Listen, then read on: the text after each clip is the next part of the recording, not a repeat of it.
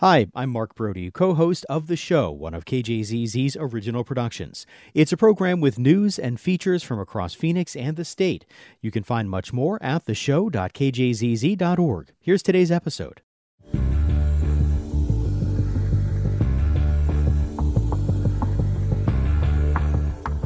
Good morning. Welcome to The Show here on KJZZ 91.5 in Phoenix. I'm Mark Brody.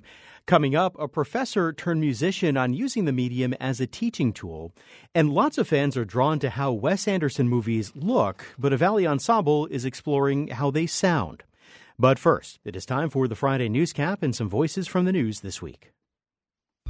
There are very powerful people who want to keep you out. I know they do. But they're willing to put their money where their mouth is in a big way. So, this conversation never happened. This is crazy, though. They should want me. I'm a great candidate. People love me. These people are corrupt. A few days ago, out of the blue, I just started watching it. And I was so horrified by what I heard. It was so much worse than what I remembered it being when I was in the middle of that conversation with Jeff DeWit. So yes, we're doing what Texas is doing, because we're trying to secure the border to protect our citizens. Let's stay focused on what this bill is simply saying is you can't sell something that you don't have the legal right or possession of that actually belongs to someone else. Her response was really unexpected, took us all by surprise. It was laced with profanities about several members of the city of Tolleson.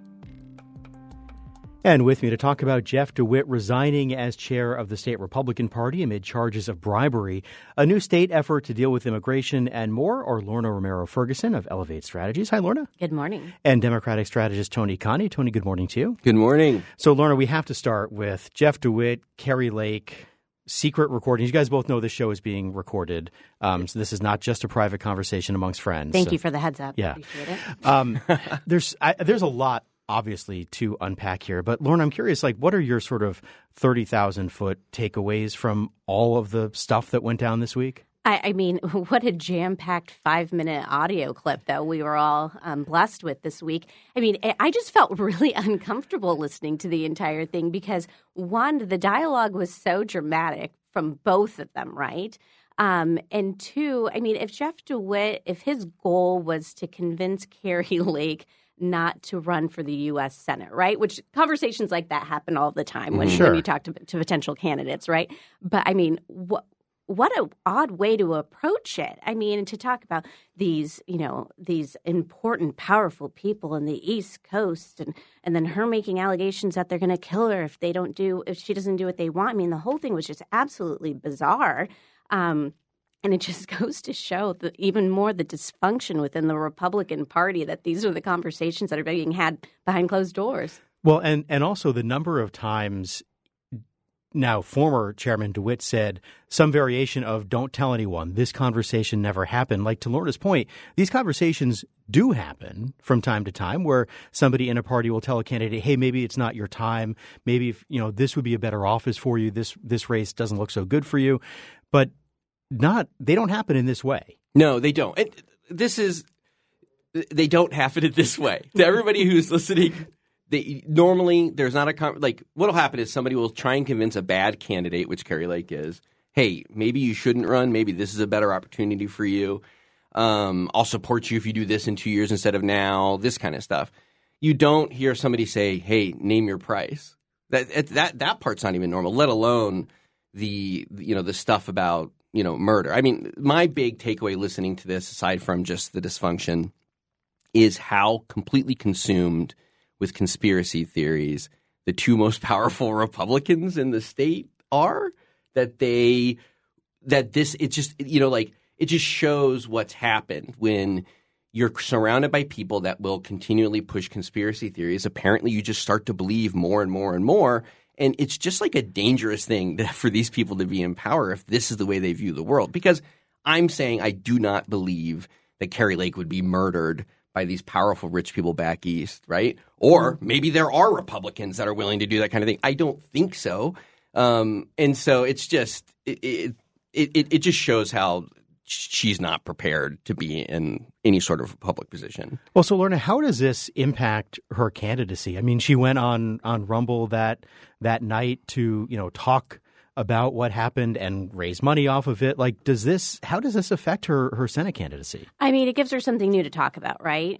She's not beholden to the powerful, moderate Republicans or the globalists, however they want to frame them that day. So she'll use that. She's been using it to fundraise. I mean, immediately a fundraising e-blast went out. And so that's what she's going to capitalize on. And so she's just going to continue to use it in her stump speech to say, even people in my own party are trying to, knock me out. Even people who were once my allies, who were Trump supporters, et cetera. So, I mean, from a fundraising perspective, yeah, she'll be able to see an infusion of cash. I mean, it only solidifies her existing base. I don't know how. A few months ago, we were talking about how she was making the attempt, and I do this in air quotes, to appeal to a broader audience and more of the moderate, centrist Republicans. This isn't the way to do it necessarily with this kind of narrative and these talking points. And so I'm not sure what the long-term strategy is. And I think it just ends up bringing up more questions of, this absurd conversation happened 10 months ago. Why did you sit on it for so long? If you were absolutely appalled by the behavior and the words coming out of Jeff DeWitt's mouth, why did you wait till now? I mean, that's a legitimate question that she should answer. So you both talked about party dysfunction, but I'm curious, what difference does that make in 2024? Like, does the fact that the state Republican Party is mired in this controversy and is now looking for a new leader, what kind of impact does that have on Republicans running? Zero impact, because the party has been not effective for probably a decade, if not more. I mean, major donors have been putting their cash elsewhere, not through the party infrastructure. The only thing that the AZ GOP under the leadership of Kelly Ward and others, all they've done is lose Republican seats. We lost statewide seats significantly because they catered to the Trump rhetoric and the Trump element of the party and not tried to broaden their reach. Some had hoped that maybe DeWitt could bridge the gap. Obviously, we see where that's ended up. But, I mean, the party in and of itself isn't all of a sudden going to become some kind of functioning entity after this. Well, and Tony, it's worth mentioning that, Jeff DeWitt, to Lorna's point, was seen as somebody who could maybe, work with both moderates and the Trump base. But it's worth noting that he worked for Trump in his administration and worked on both of his campaigns. This is not, some squishy rhino to use a phrase that Kari Lake might use. Yeah, I mean, he was the first person in Arizona to endorse Trump when he was looking for legitimacy. And yeah, I mean, I think so. The thing that I think this is going to do, the Republican apparatus, the way Lorna is saying, that's true. They're terrible, right? But I think the way this impacts candidates is this is like a big, sexy story. This is the kind of thing that somebody is going to just remember, right? Even if they're not political, it's going to imprint in their mind. And I think it's just another in a string of these chaotic things that are branding the Republican Party as not serious, as maybe weird or dysfunctional and all that kind of stuff. And so, even if people – it's not like people are going to – when they vote, they're going to be like, do you remember how that guy did X, Y, Z? But instead, it starts to convince people that that Republicans can't be trusted, or there's something weird going on with Republicans. And I think that enough of this stuff happens, especially in Arizona, that it's part of the reason why Democrats are winning in races that mathematically, if there was a normal Republican Party and a normal Democratic Party, would be more challenging for Democrats with the voter registration numbers. And so I think that that's very significant. Tony, do you think there are going to be more tapes coming out, either with Jeff DeWitt or other people? Oh, geez. I don't know. I mean, I hear a lot of people hope that Stephen Richer in his defamation lawsuit against Kari Lake tries to subpoena some of these recordings, so that they come out. I, of course, just as a person who likes the drama, would be really interested in that.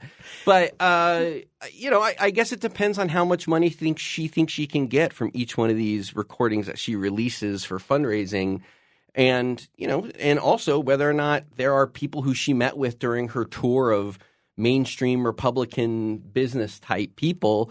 If they start turning on her, is she going to start releasing audio from the conversations that she secretly recorded of them when she was courting them? And so, like, we'll see. Like, I don't know who's going to be willing to sit down with her and have a conversation if you're worried that she's going to be video recording you. So, Lorna, this makes tomorrow's meeting of the state Republican Party just a touch more interesting, don't you think? Those are usually interesting just in general if you've ever participated or observed any of those. But yeah, a lot more interesting. I mean, now they are pushing their new slate of, the Kari Lake-backed candidates. And, at the end of the day, I mean, Kari Lake wanted to have a Republican Party leadership team that backed her 100%, right? Okay, that's what's going to end up happening. Great. But again, like I said, the apparatus itself is not going to be a well-oiled functioning machine to her benefit. It did not work out last election cycle for her. I don't think it's going to work out for her this upcoming election cycle. What I do think this creates, though, is an interesting environment where maybe Kyrsten Sinema is going, maybe as I'm considering if I'm going to jump in or not, all of this internal dysfunction within the AZ GOP, maybe there's an opportunity to jump in and be the adult in the room. I don't know. If I was Kyrsten, I'd be looking at this a lot differently now. Well, that is really interesting. So one last thing on this. Former President Trump is supposed to be in Phoenix this afternoon for a big fundraiser for the state party.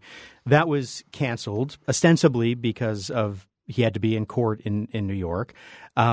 How significant is that? We talked about how the state party has not done a great job of fundraising. This is a big one for them. Is this a significant potentially loss of fundraising for them? I mean, it's unfortunate for them, right? I mean, nobody likes having to cancel a major event last minute, whatever. I mean, but I guess everyone should have probably thought about his legal calendar and court calendar. Right? I do love that the Republican Party statement about this was, hey, listen, it wasn't our drama that made him cancel. It's not the DeWit Lake thing. We promise. It's the fact that he's in court for, whichever one of these. What a time to be alive, right? I mean, so many things. He's the one. It's his dysfunction, not ours. Vote for us. But, Arizona is very important to Donald Trump, right? Yeah. And so he will be back. He'll make it up. He will make it up significantly, and he'll get a good turnout, as he usually does in this state. And so, I mean, yes, it's a minor setback for them, but they probably have more important things to focus on right now than the Freedom Festival. All right. I don't know if either of you are Taylor Swift fans. Yeah, I don't want to presume anything. I respect her. I'm not a fan. Did you try to get tickets to the Eras tour? No. Yeah, I went, and my wife got the tickets. Yeah, wow. I went with my at the time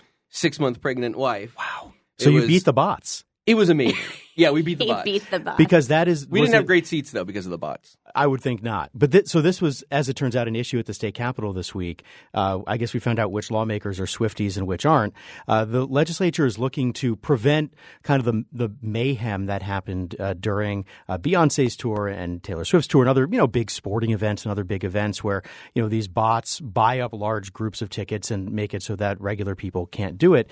I'm curious, Tony, is this something that the state legislature can really enforce and regulate? I think I don't know. I think that it's worth a try because the existing federal laws are obviously not working on this. And it's an opportunity. Annalise Ortiz, who's the representative who's taking the lead on this, is a very smart, very effective legislator. And she is able to, find Republicans to work with on this. And this bill is going forward.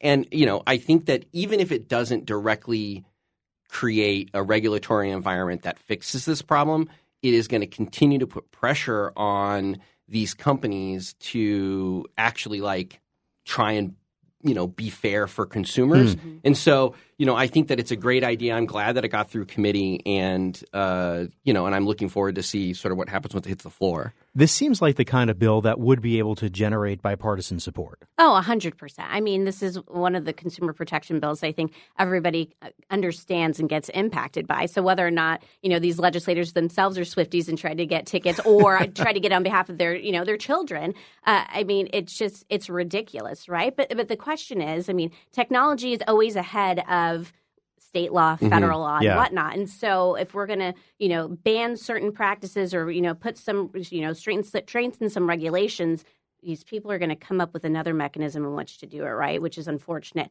I would like for them to resolve it because I have Justin Timberlake tickets to buy next week when they go on sale, and I don't want to get beat out by the bots. And so make something happen within the next Maybe 6 JT's days. listening. Call your legislator. He can help Justin you. Timberlake, protect your things, please. Call your legislator. Lorna needs these tickets. Let's go, everybody. Absolutely. So bills that probably will not be getting bipartisan support are ones that are being labeled the Arizona Border Invasion Act.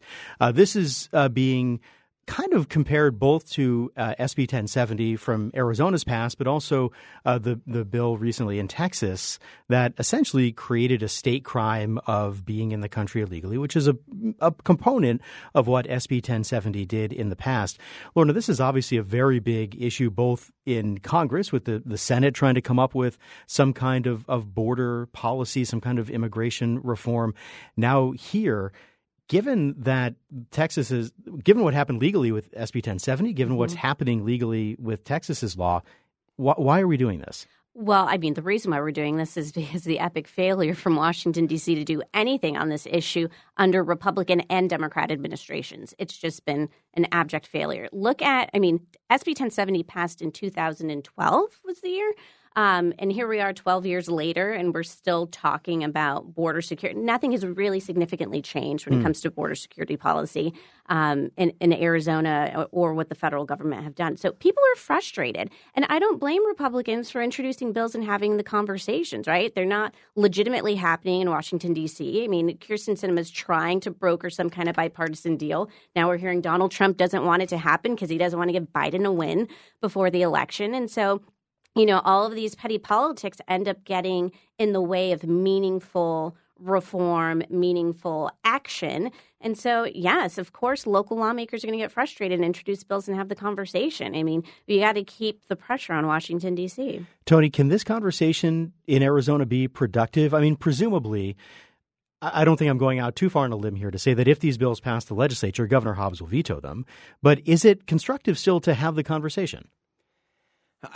But it's not being, it would be constructive is to actually sit down and have a conversation with people of the other party and the governor to say, how can we actually do something that maybe is legal or for them to come together and to contact the people within the Republican Party that are blocking the reform in the House side or the Senate side and say, hey, you know what? I understand you want to do some theater, but this is a real issue for us. Because I think one of the problems here is that the number one rhetorical political issue of the Republican Party at all levels right now is immigration. That's the top level, the top talking point. Yet, still, when they're closer than maybe we've ever been to a meaningful reform package that probably Democrats wouldn't love, right? That Sinema's pushing through. It's, and senators on the Republican side have been saying this is going to be the best deal you're going to get in your lifetime, House, let's do it. That they're willing to block it. They're willing to block it for political reasons. I think it underlines a thing that's sort of been my perspective on this, which is that on the Republican side, the immigration reform is an excellent or not immigration reform, but the border and immigration is basically where you go down to the border, wear that weird jacket that they all wear, and you do a TV commercial, right? It's just I've always said if I really wanted to make money in this business, I should set up a TV studio down there by the border where I have that same weird brown jacket. Hey, some Democrats have done the same. Yeah, right. That's right. I need some Democrats to come in too. But it's a thing where it's if this is the top issue, if this is the most important thing, can we please find a way to work together? You've got, and a separate thing is it just sort of put the entire theory of the case of Kyrsten Sinema to test, which is she says I can bring these people together, but she's also backing this filibuster rule, which is going to require her to get 60 senators when she probably already has a majority of senators. And so, it's very frustrating to see the dysfunction in D.C. about this and know that it probably could be solved if people were serious. Well, Lorna, what would it take for, let's just say on the state level, for Republicans in the legislature and the governor or the governor's staff to really sit down and try to hash something out? Is that even a possibility at this point? I mean, anything's possible, right? And this is my optimistic statement for this Friday morning. Thank you.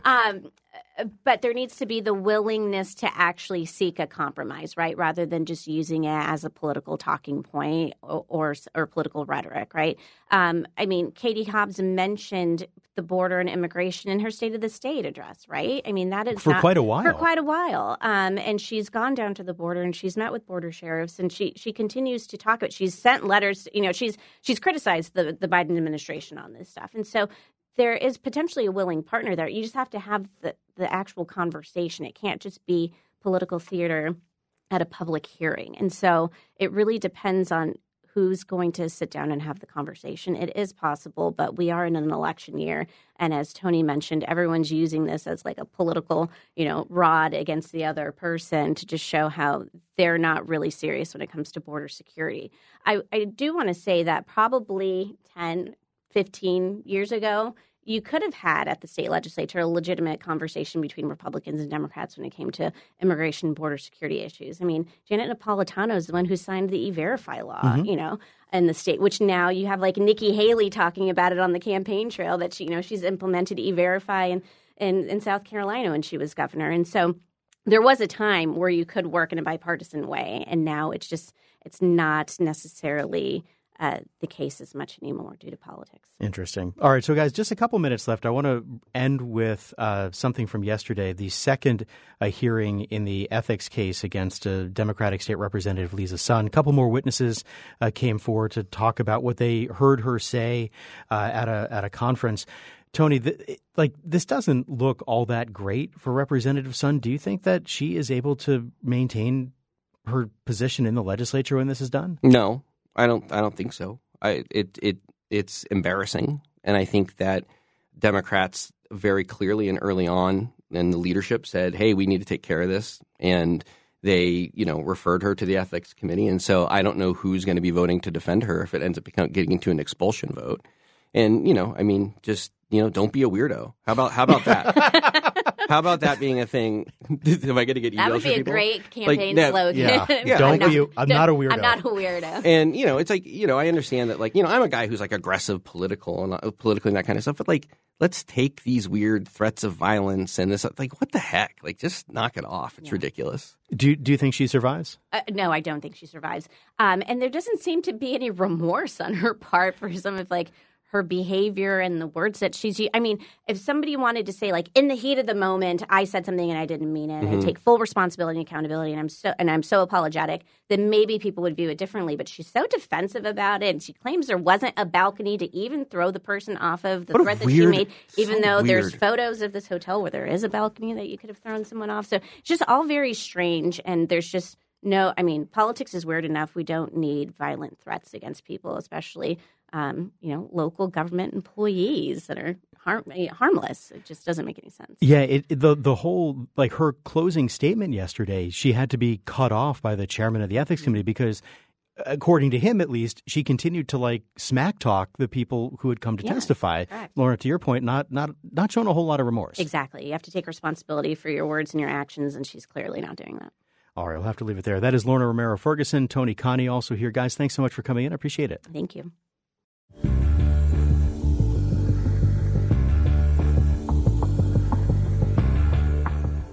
Good morning. It's the show on KJZZ 91.5. I'm Mark Brody. Coming up, how one musician creates art from archival research and family history.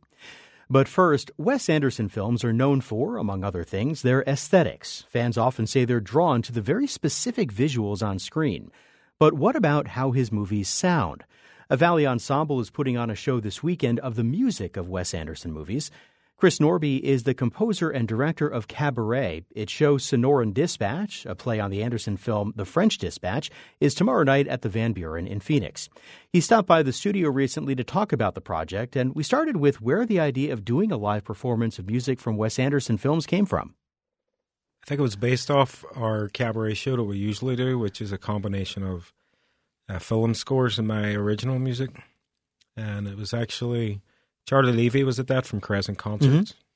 Mm-hmm. And some of my music, I realized, is quite similar to Alexandre Desplat's, the composer. So I'm not sure. Maybe he saw it and went, maybe he had the idea already and then he thought about it. But we spoke about it then and we thought, could we do that? It's a different style than we usually do, but it's in the same universe, different world.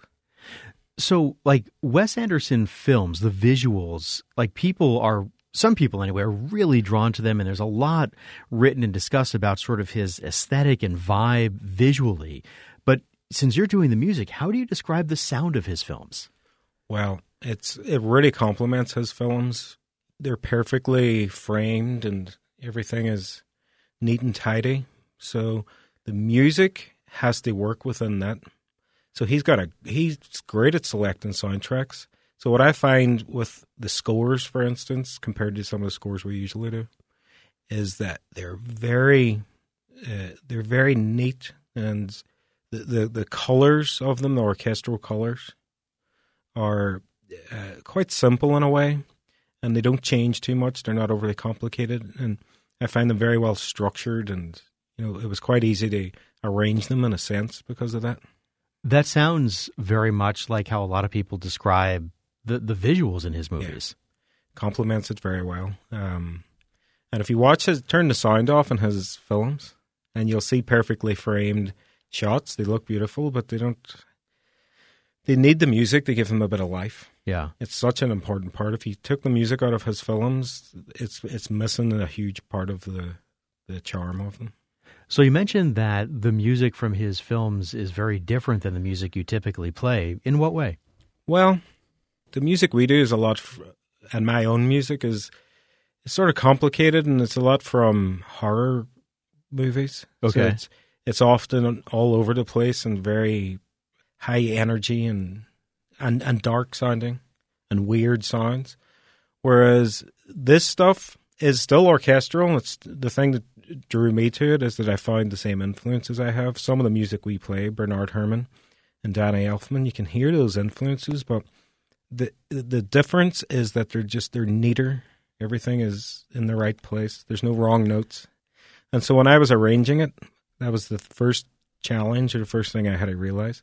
I can't put my own spin on this. Yeah, it has to be exactly what people are used to hearing. Exactly. And because I'm transcribing it all by ear, there's no scores. There are scores, but it's too hard to get them. They're probably at some vault in Los Angeles. So when I was doing these things, I said, I have to get this as completely the right atmosphere, the essence of it.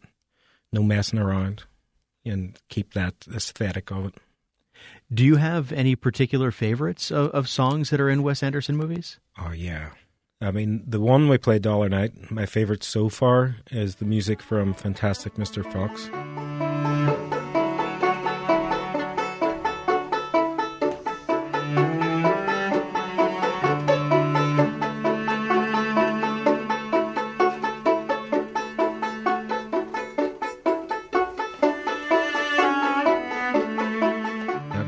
Really fun, and I'm looking forward. We haven't rehearsed it yet to doing the music from the Grand Budapest Hotel. Okay, where we have a guest musician coming in, Jacob Adler, in town, who's going to play.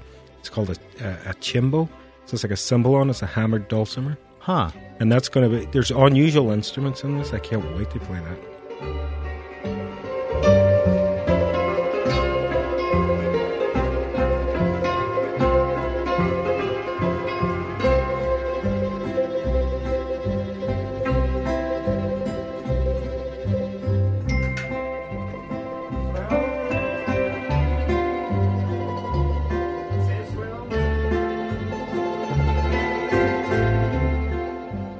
So that's the scores. They were my favorite so far, playing them. And the songs are they're so fun. We were doing Nico and Les Paul, the Kinks. Okay. Yeah, I don't think there's any music on there that I don't like. It's all really cool. What is it like, I mean, playing something that is so vastly different than what you usually not only perform, but what you usually write and compose yourself? Yeah, I mean, it was realizing that was the important thing. So just take my skills as an arranger, first of all. So don't try and put my own color on it.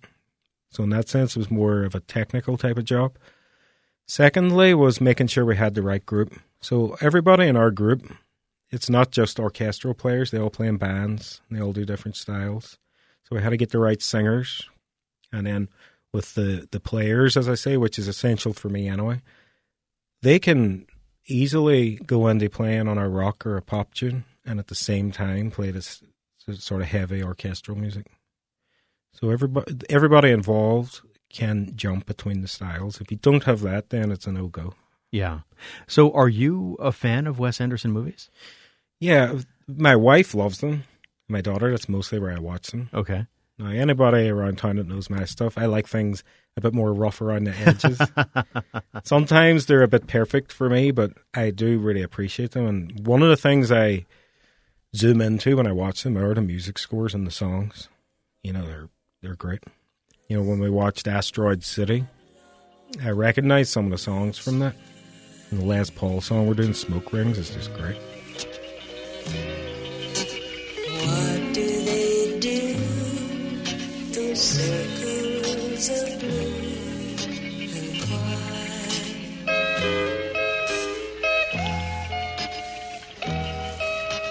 Why do they seem to picture a dream of love?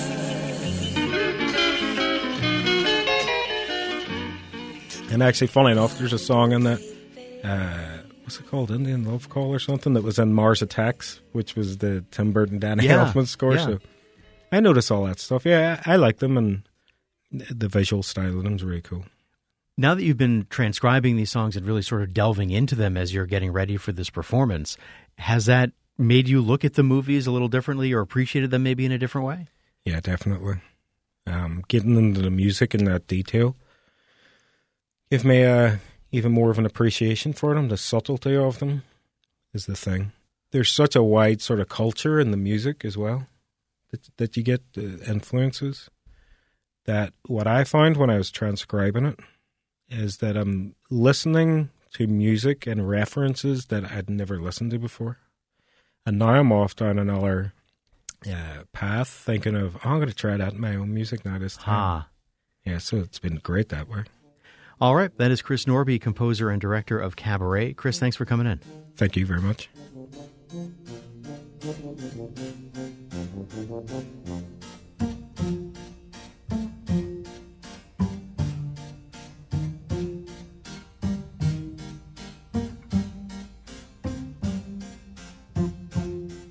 And you are listening to the show.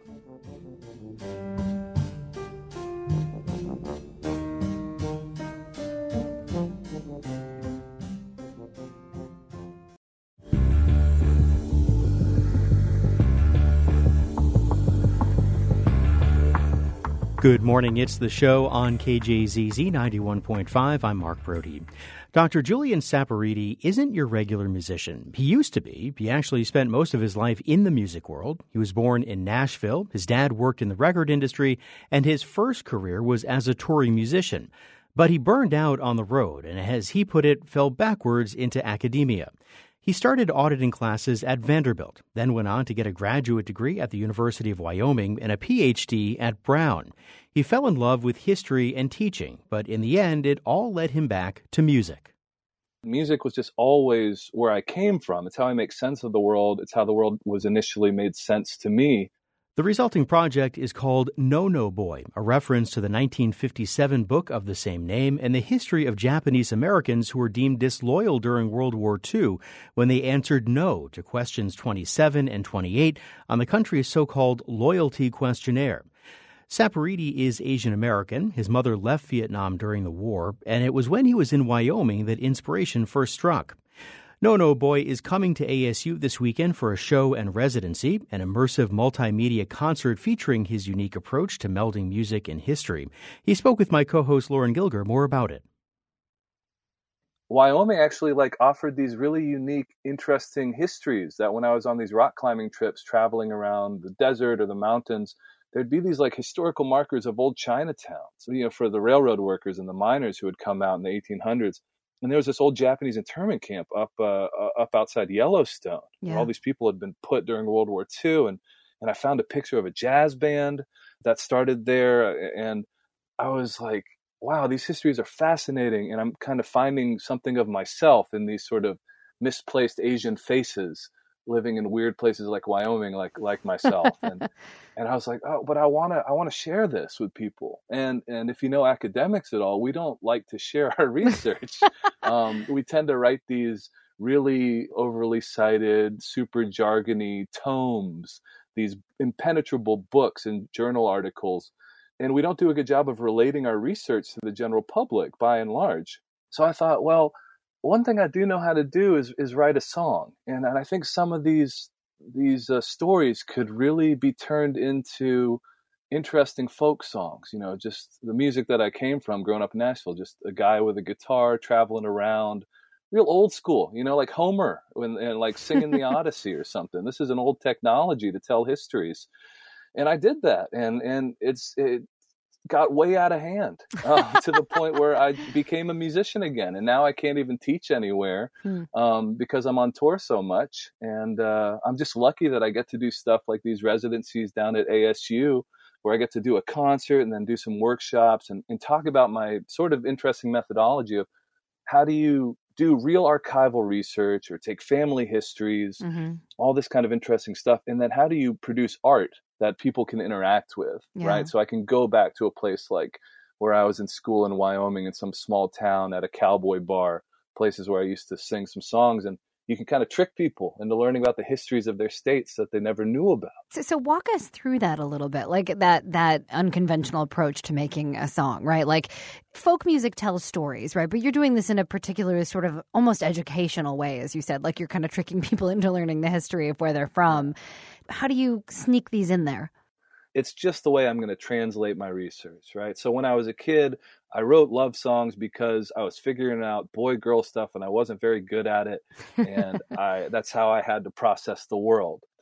This was kind of the same thing. I was studying all this fascinating stuff. It was like a second wave of inspiration. Let's go back to when I was living in Wyoming. I saw this photograph of this band called the Georgie Gawel Orchestra. And I interviewed all the surviving members. One of them became like a grandma to me. She told me her stories. I sang songs with her, visited her in Hawaii, dug through the archives, and learned a book's worth of information about this band and what it was like to play music behind barbed wire and this incredible story. And it turned into this like 10-verse folk song called The Best Goddamn Band in Wyoming. Under starlight, they dance behind barbed wire. Under the mountain, it meant something to say. Stuck between two countries in a fire. The best goddamn band in Wyoming. I want to talk a little bit about the instrumentation of this because, I mean, it's folk music, as you said, and there's definitely a lot of that in there, but it definitely feels a little bit different, a little bit more contemporary. Tell us a little bit about the way you approach the music side of this. Part of what I try to do, I'm on this label called Folkways. It's like the Smithsonian's record label. And so it's as institutionalized as one can get. And so I think one of the interventions of this project, if I can use an academic word, is that it's sort of speaking against the overwhelming kind of male whiteness of Americana, right? The sort of exclusiveness of what we consider traditional.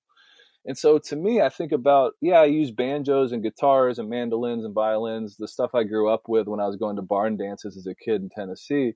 But I also think about folk processes today. And the majority of the folk process, that is to sort of listen to music, then reinterpret music, is done through hip hop production, is done through sampling, is done through chopping up beats. And so a lot of what I do is use sort of melding these two ideas of a more antiquated traditional folk process, you know, people in suspenders and overalls on a porch playing banjos with kids on their laptops making music, which is to me kind of just as authentic and even more valid in our society because that's what they're doing. And sort of melding those together, I think the most interesting thing for me is as a historian, I love going to the field sites that I study. So the remnants of these old concentration camps or refugee camps where Vietnamese people like my mom might have had to stay in the 70s or 80s. And I take a field recorder and I sort of bang on the barbed wire or the wooden floors of the barracks or record the ambient sounds of the water or the air. And then I turn those into instruments. Like those are the majority of the drum kits that you hear on my records. Ideally, if I do it well, you can't really tell you're listening to barbed wire as a hi-hat or, you know, an old piece of luggage as a kick drum. But that's what it is. And it's a way to, like, at least for myself, to integrate the history I study into the music I make about that history. Yeah. So I guess like a sort of like a snake eating itself or something. And, you know, I love doing that stuff because it really tickles my academic, intellectual historian's mind. But it's also a way of making music that I've never done before. It was only becoming a historian that gave me these stories and the subject matter, but also gave me new ways to make music. A song like Mekong Baby. This is a song that incorporates water sounds and rivers from Vietnam, where my mother grew up along the Mekong Delta.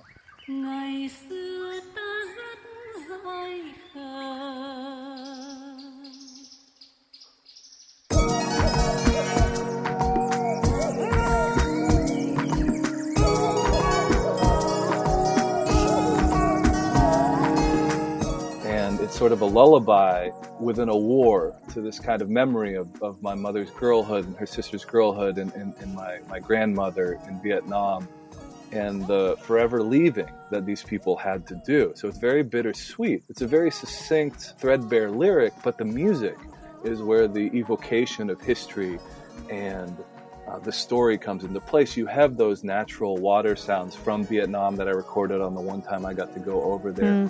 But you also have that mixed in with traditional Asian instruments that have been sort of affected and resynthesized into something a little off kilter.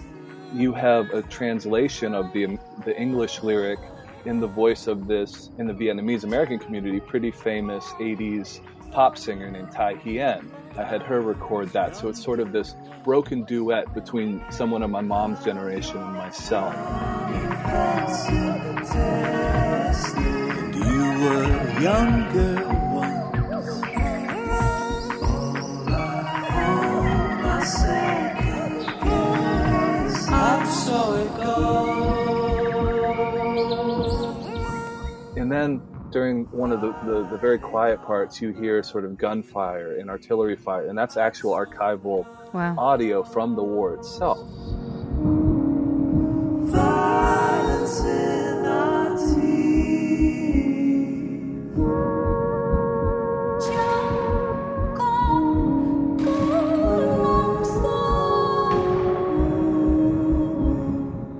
So it's taking all of these things, the beauty and the natural wonder of the landscape in Vietnam, and juxtaposing that against the terror of the war that was visited upon these people, on my people, and sort of mixing that all together into something hopefully beautiful, but also devastating in a way. Yeah, no, it's really interesting stuff. I really appreciate you coming on to talk about it. Julian Sapariti, a musician and scholar behind No No Boy, joining us. Julian, thank you again for coming on, and best of luck. My pleasure. Thanks so much for having me.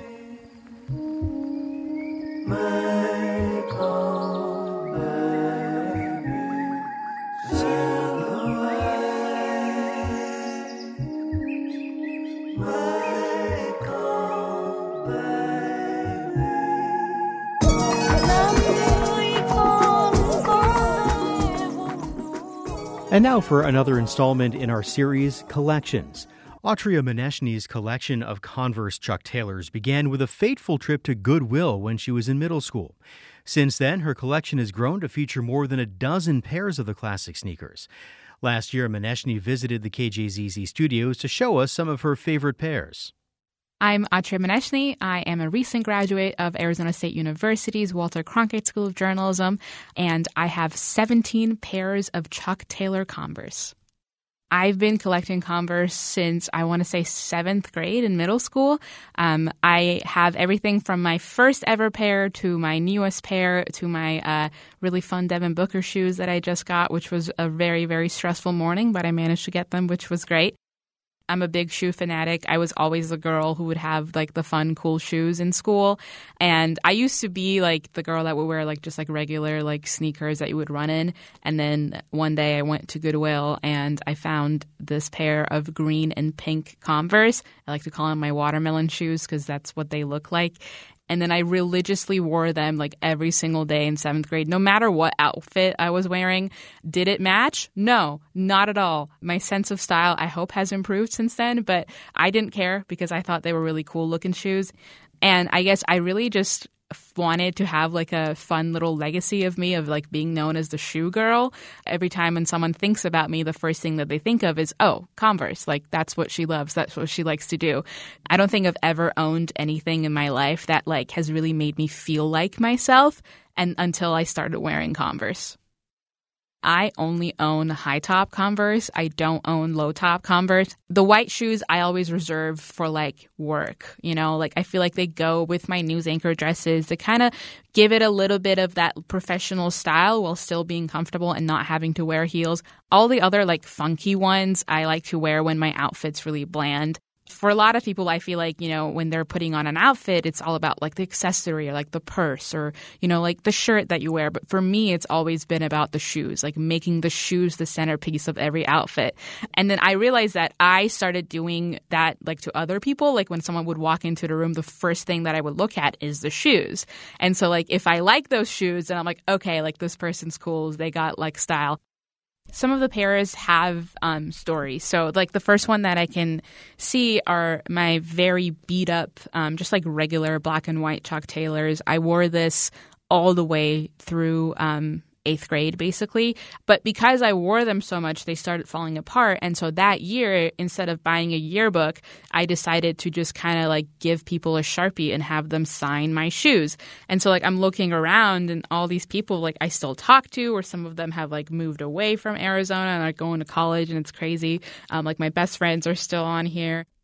A lot of these shoes, actually, they come from Iran. So my mom, when she would go back, she found this like big shopping mall in Iran, and all they sell is Converse, which was just like heaven for me. And I remember one trip when I went back home, I like went into the store and the guy was like, okay, you're the girl who your mom continuously buys Converse for. I'm like so glad I'm finally meeting you in person. And it was really cool. So like a lot of the unique styles that I have here, you actually are not going to find on that Converse website. That also made it really fun for people when they would ask me like, hey, where'd you get your shoes? And I'd be like, oh, actually you can't get them because I got them back home from Iran. Sorry. Not sorry. That was Autria Moneshny describing her collection of Converse Chuck Taylors. You can see photos of her collection and hear more in our collection series at kjzz.org.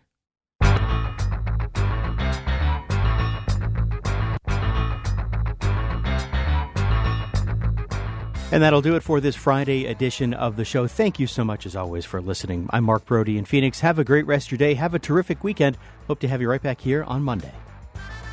That's it for this episode of the Show podcast. To find out more about the stories from today or other episodes, visit theshow.kjzz.org. And you can subscribe to KJZZ's The Show on your favorite podcasting site. I'm Mark Brody. Thanks for listening today.